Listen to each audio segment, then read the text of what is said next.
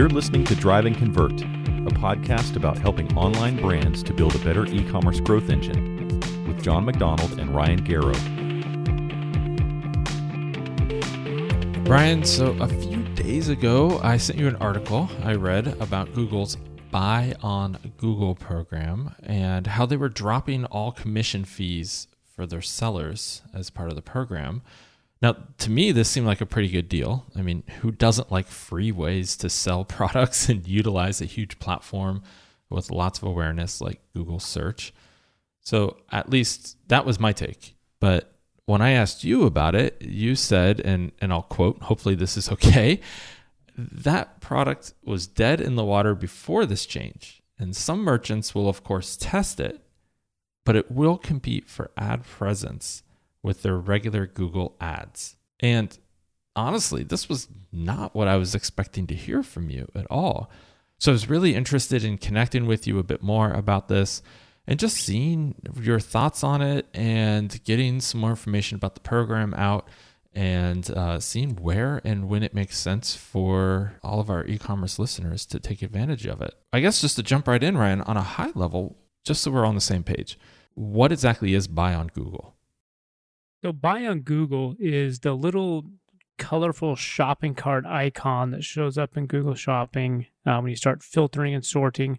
You actually transact on Google, and then the merchant fulfills it. So it's basically Google trying to be this marketplace, saying, oh, we can trust Google because I'm buying it here, and it's a shopping ad set that you're able to get when you push your inventory into Google and say, yes, I'm willing to sell this on Google. And previously, there were commission tiers to sell different products. And it ranged somewhere from 5 to, I think, 12%. And it was a 12% number that Google touted because it was less than that Amazon 15%. And that came out, man, I want to say maybe 3-4 years ago, maybe in an alpha beta and 4 years ago. And I think it did cause some Amazon changes within their system on what they were going to be charging to try to have more parity with the Buy on Google scenario. But yeah, it was basically a give Google the commission that you would maybe be paying Amazon, and we'll push your product out there. There's no advertising cost. Google's the one putting it out there, and then you just get the sale and give commission to Google. So they're trying to create a marketplace without really holding any inventory or doing any fulfillment. They literally just take the money, take their cut, and send everything over to the retailer. Yeah, and from a high level, it sounds like a great idea. Like, okay, I have all of this work, I'm spending all this money in Google Ads, in shopping, and I've got agency fees or employee costs or my time in it, and now I can just go to Google and you're just going to take a commission, and it's a fixed cost, so I don't have to worry about what my return on Google Shopping is. That theory sounds phenomenal. There's not many business owners that would be like, yeah, here, take my products, sell them for me. I now know that I'm only going to be paying, 12% of my revenue for my advertising cost. There's no scenario in which that doesn't sound like a good idea. That definitely makes sense. So how does Buy on Google differ from Google Shopping? And this is a complete novice asking that question. Mm-hmm. It's part of Google Shopping. You only see the Buy on Google when you're in the Google Shopping tab.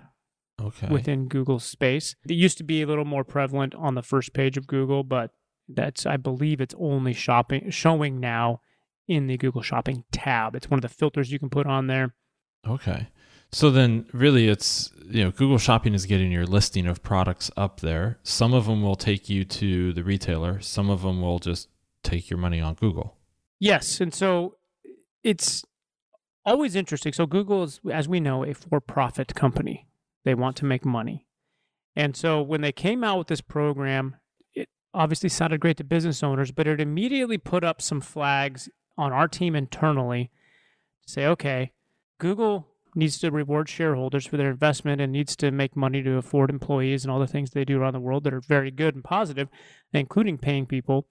So if Google's going to take 12% of the revenue for a sale and not charge any clicks to the merchant that's selling that, in theory, Google's not going to be willing to lose money by showing those products at 12% when they know from a click cost they're getting 20% or a 5x return for the merchant. Google's got a lot of very smart people, and they do say that they are out for the good and they will do things that just benefit people, period. So there is an opportunity maybe that they're willing to take less money, but that's not always the case. So you just have to start investigating. And that's what I challenge every merchant to do with any product in Google is test and measure and see if it does actually make sense for your brand. Spoken after my own heart there, test and measure. So Yes. I've had an impact, Ryan. Appreciate it. Yeah. So let me ask you this then. If they're not doing any commission anymore, then how are they going to make any money? And how could any brand really think that Google's going to list this above their ads? It's a great question.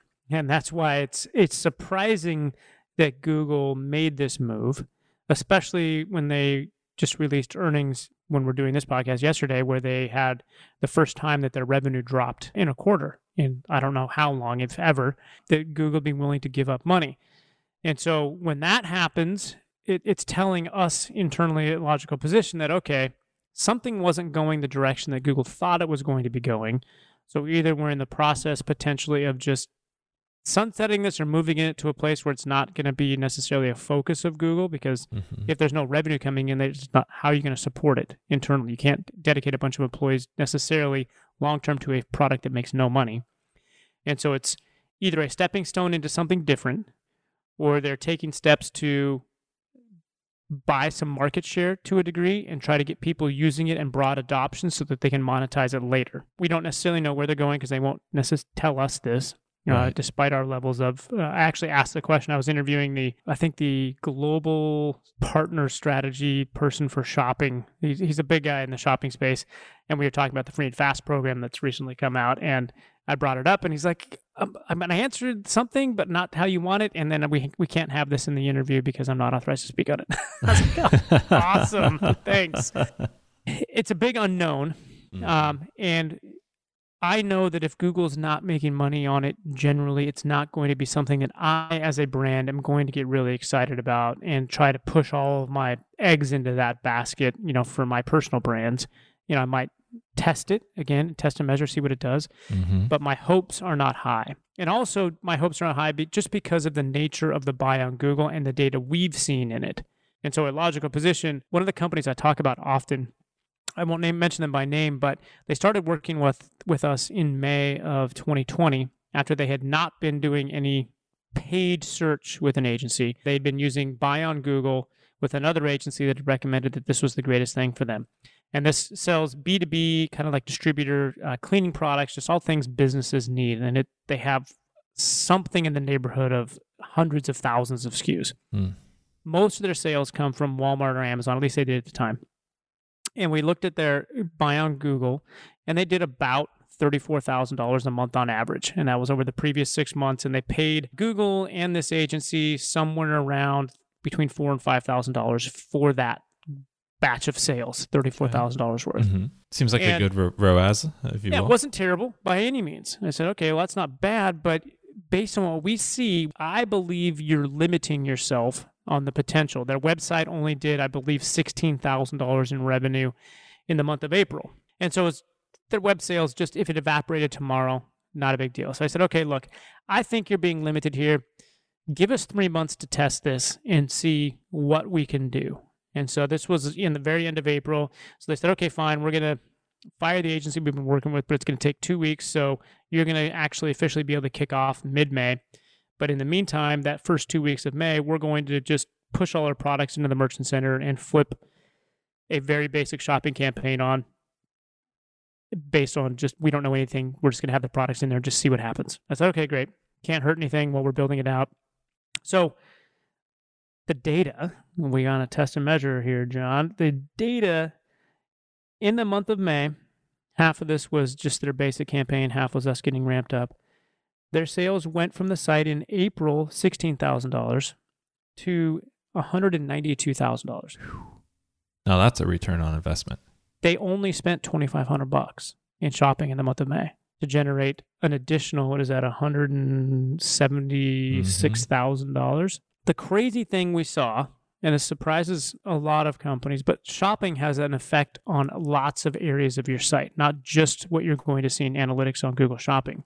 That $2,500 generated Google Analytics last non-direct attribution, $115,000.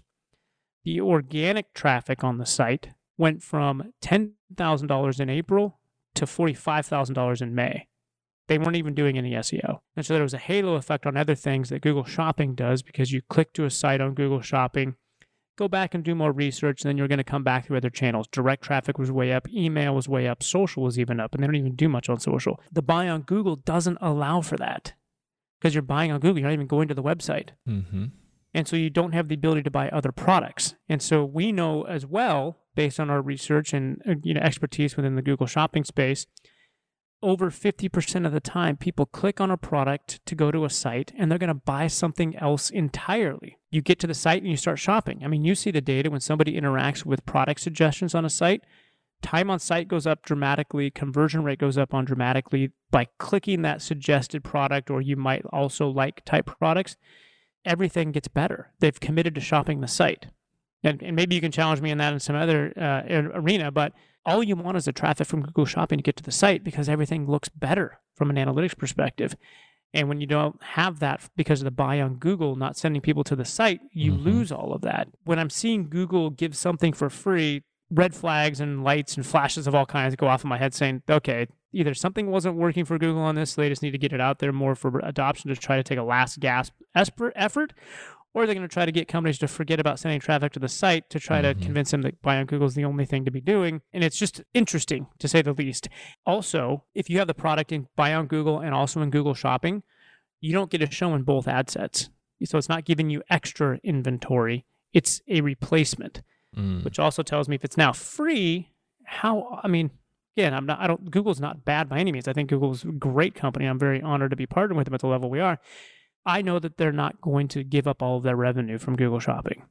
Right. Well, there's something else they're getting there in terms of, it's like the old adage about Facebook: if you're not paying for it, you're the product. Yep. And there's something here that makes me think that they're interested in the consumer data. Yeah, they want some data, and how much are they willing to pay for that? If they had 100% of all merchants adopt that immediately because it's free, I mean, they're not willing to take a $10 billion hit in Q3 probably to see some data. Not after Google Q2. already has more data than they can know what to do with to a degree. So again, interesting. You need to watch it, test and measure it, but it does not make a lot of sense to utilize the buy on Google for most e-commerce companies.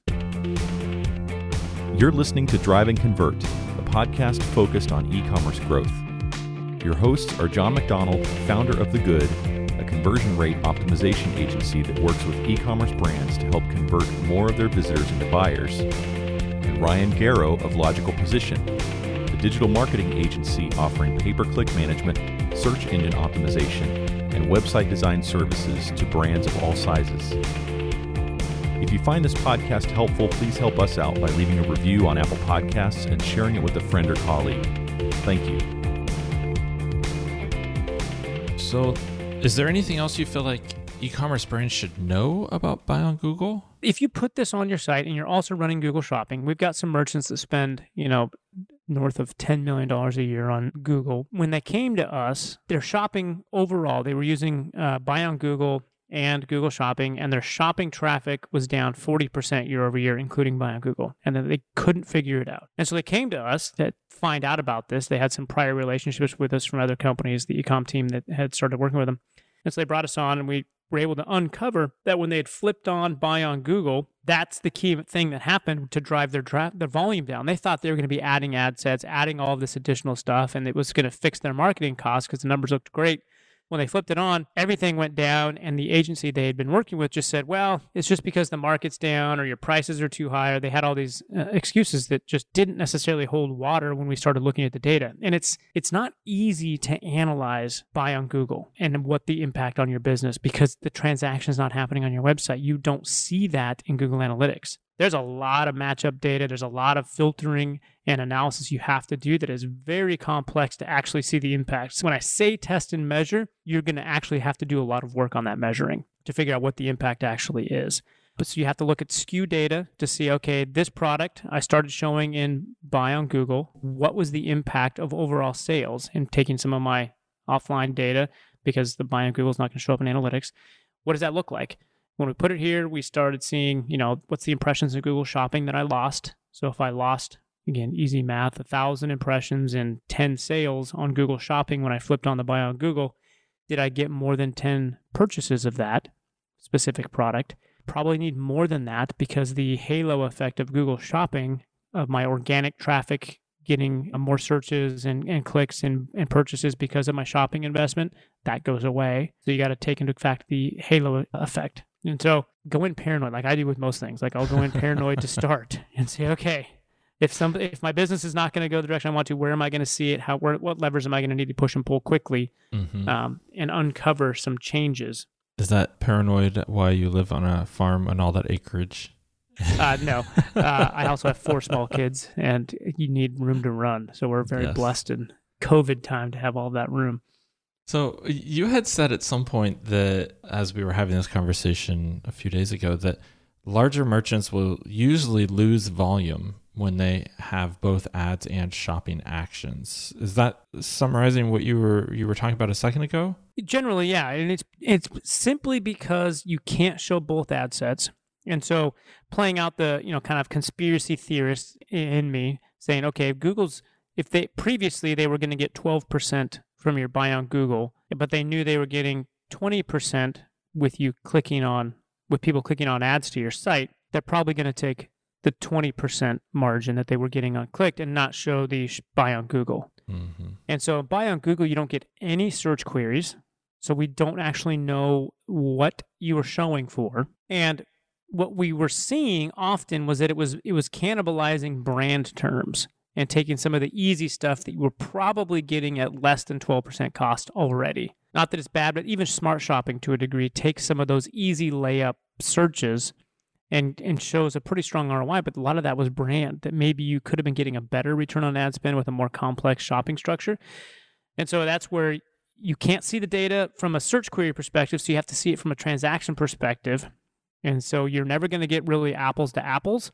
But when you're comparing it volume loss of sales or volume increase based on SKU, you'll want to hopefully have a lot of that data you can be pulling. If you have smart campaigns running currently on shopping, you're probably not a large merchant. And if you are a large merchant, we should chat. Smart campaigns are quite limiting to your scale. But if you have smart shopping and then you do buy on Google as well, you have zero data in both of those. And so you're just going to be able to measure total site sales. And maybe they do increase, but could they have gone higher if you went just to a manual shopping campaign structure and didn't do either smart shopping or buy on Google? It's a difficult analysis, but it's something that all brands spending over $10,000 a month on Google should probably be doing. If you're spending money on Google Shopping and also doing buy on Google, you need to be doing some deep analysis of what that looks like. Because I would venture a guess when you flipped buy on Google on, you probably lost some volume because of that people not being able to shop the site and add different complementary products. So buy on Google doesn't do that. They don't know what the complementary products would be, but if you like work with John, who's going to help you figure out some of those things that are going to help your conversion rate, to help your AOV, you can only do that on your site. Right. Yeah, that's been kind of my rub with Google Shopping and I guess buy on Google more specifically is that you have very little control and you lose the contact information for the buyer. And so this leads me to my next question, which was, I had mentioned there was an article in Forbes that kind of kickstarted this whole conversation. And that article said something along the lines of Google just upped its e-commerce game to attract more sellers, but it's still not enough to compete with Amazon. What stuck out there was not that it's not enough to compete with Amazon, but this is being viewed as a play to compete with Amazon. Do you agree that this is a play to compete with Amazon? Google and Amazon have been competing for, over a decade. So I don't think it's a new thing for Google to try to test waters to create more of a marketplace. It just makes sense. If with over 50% of all e-com transactions happening on Amazon, there is a risk to Google on ads that people could be just moving stores to Amazon and not paying for traffic on Google. That is a potential that Google is probably well aware of. Probably not giving them any insight they don't already have. Well, but I was wondering, with that approach, also, they're willing to offer this for free, almost as a gut punch to Amazon, in that, hey, we'll keep the customer data and the sale, and we'll give that commission up to increase the volume and steal basically the revenue away from Amazon, almost as a way that, as retaliation, and I'm sure Google would never say this, but for Amazon launching on-platform ads, which is, kind of hurt some volume on Google. I don't necessarily think that if you're selling online, you're not aware of Google, or this was what was going to all of a sudden get you to start working with Google to a degree. And so I think that there is some of that there, like, hey, we want to try to get more merchants and more data, but I don't think that that was necessarily the play for Google, that they're trying to use this to be the marketplace or take down Amazon at all. I think it's them probably trying to get new data to see if it is free, what is that doing to our margin? What is that doing, to the volume of people buying on Google? And does that give us the ability to push into a marketplace? I mean, the fact that they're integrating with PayPal, the fact that they're integrating with Shopify Pay is pretty big, letting people pay with those things. So it does seem that there is a marketplace potential here. And it may be, if we play this out, I'm guessing that Google is taking some margin from PayPal and Shopify Pay if people are using those for the transaction. Got it. I mean, Google's play could be as a merchant processor at the end of the day, because they already have Google Pay. So if they're making enough money on the processing fees, maybe they don't need to charge for a marketplace listing. That's a great way. I hadn't thought about that, but that's a great way for them to increase the volume there, which probably makes their cost cheaper to process those overall because of the larger volume. So yeah, that's a great idea there in terms of how this makes sense for them. So, that kind of leads me to my next thought, which is that Google has really tried several ways to take a piece of the e-commerce pie in the past few years, right? Like we talked about Google Pay, for instance, right? But I don't see a whole lot of e-commerce brands taking advantage of it or really making it a priority to support all these things. Do you have a feeling that Google will ever become a really large player in the actual e-commerce space besides driving traffic? I mean, I would never bet against Google. They have that's fair. A tremendous amount of intelligent people and more data in the e-commerce space than almost any other company on the planet. I mean, them and Amazon just control it. I think there's so much value to owning the customer experience for brands that, I mean, as a brand owner myself, like, I do have an Amazon storefront. I do advertise on Google. I do have my own website. I look at like Amazon as a retailer, because it's their customer, it's not a me customer. So it's, for me, the more people that I can get my product into their hands through Amazon, the more likely they are to become a loyal advocate, brand fan for my brand. And maybe they'll buy from my site. Maybe they'll follow me on social and I can get new products into them. But I know it's Amazon's customer. And Google can send traffic to my site, so I have a lot of affinity for that because they're willing to share all of that customer data with me and not own it. And so it's difficult for me to be able to give up my customer and sacrifice that data and potential relationship and experience that I know I want my customer to have on my site. To ever be like, okay, I'll never drive traffic to my site. I'll just let the transaction happen all over the place with everybody else's system. Mm-hmm. Government antitrust interviewing aside, with all these big tech companies recently, I mean, I've always wondered why Google didn't just buy Shopify before it went public, or buy BigCommerce before it goes public. I mean, I could see a massive antitrust issue there, perhaps, where they own the entire ecosystem. But I also think that for them to really get a piece of this pie in the long term, in terms of on the transaction side, I almost see that that's going to have to be a requirement. And we'll see what happens, but it would be interesting for them to take a play there. Yeah, I think it's going to be easier for a Shopify to move into a marketplace than it is for Google to move into a, web ecosystem that you can't get out of. Mm-hmm. But I mean, there's potential that Amazon gets broken up, as big as it is. Maybe they have to uncouple their fulfillment and let everybody on the planet use Amazon fulfillment, where Amazon becomes just the marketplace. I foresee that as potential. And I know that Shopify is moving into logistics. They're going to start fulfilling orders for their merchants. Yep. There's a lot of frenemies in the digital marketing space. You and I partner with companies that we technically can compete with on certain areas as well. And so it's not uncommon, and it's going to be a fascinating next few years to see how a lot of this is going to shake out. Yeah, not really on topic, but I do see that if Shopify starts fulfilling, that's a huge win for Amazon, because they can go back and say, well, we're not there's no antitrust issues here. That Shopify fulfills, and they do 2 days, and Walmart now does 1 day. So what's the problem? I could definitely see see that and I argument. think Walmart, I didn't even mention it. You brought up Walmart. I think they have more distribution than even Amazon. Mm-hmm. Amazon has, for their FBA, I think something in the neighborhood of 77 locations around the country. Walmart's got, I don't know how many thousands of stores, but a lot of them. Mm-hmm. And Shopify has all of this data around all of these merchants that are, a lot of them sell the same thing. And so if you've got the same SKU in Shopify's system, they know where you're located, they know where you're shipping from. So in theory, Shopify could start selling that particular product and saying, hey, merchant XYZ, you have it listed for 50 and we know that we can sell it for 45. Do you want to take 45 and ship it to somebody? But yeah, most merchants be like, yeah, I'll take that. And you're going to share this customer data with me. Kind of like the old dealer network. You remember Shopatron? I think is now Kibo or something like that. The dealer or the manufacturer sells it and a dealer fulfills it. Like that's for sure within the realm of possibility within the next couple of years. Yeah. Wow. This has been fascinating. Thank you once again for educating me on this. You're always so knowledgeable on what's happening in the Google ecosystem, not only because you guys are such great partners with them at that scale, but also that you dive really deep into this personally as a store owner and somebody who helps clients. So I really appreciate your time on this today and looking forward to the next conversation, right? Yeah, me too. Thanks, John. I appreciate the time and the good questions. Thanks for listening to Drive and Convert with John McDonald and Ryan Garrow. To keep up to date with new episodes, you can subscribe at driveandconvert.com.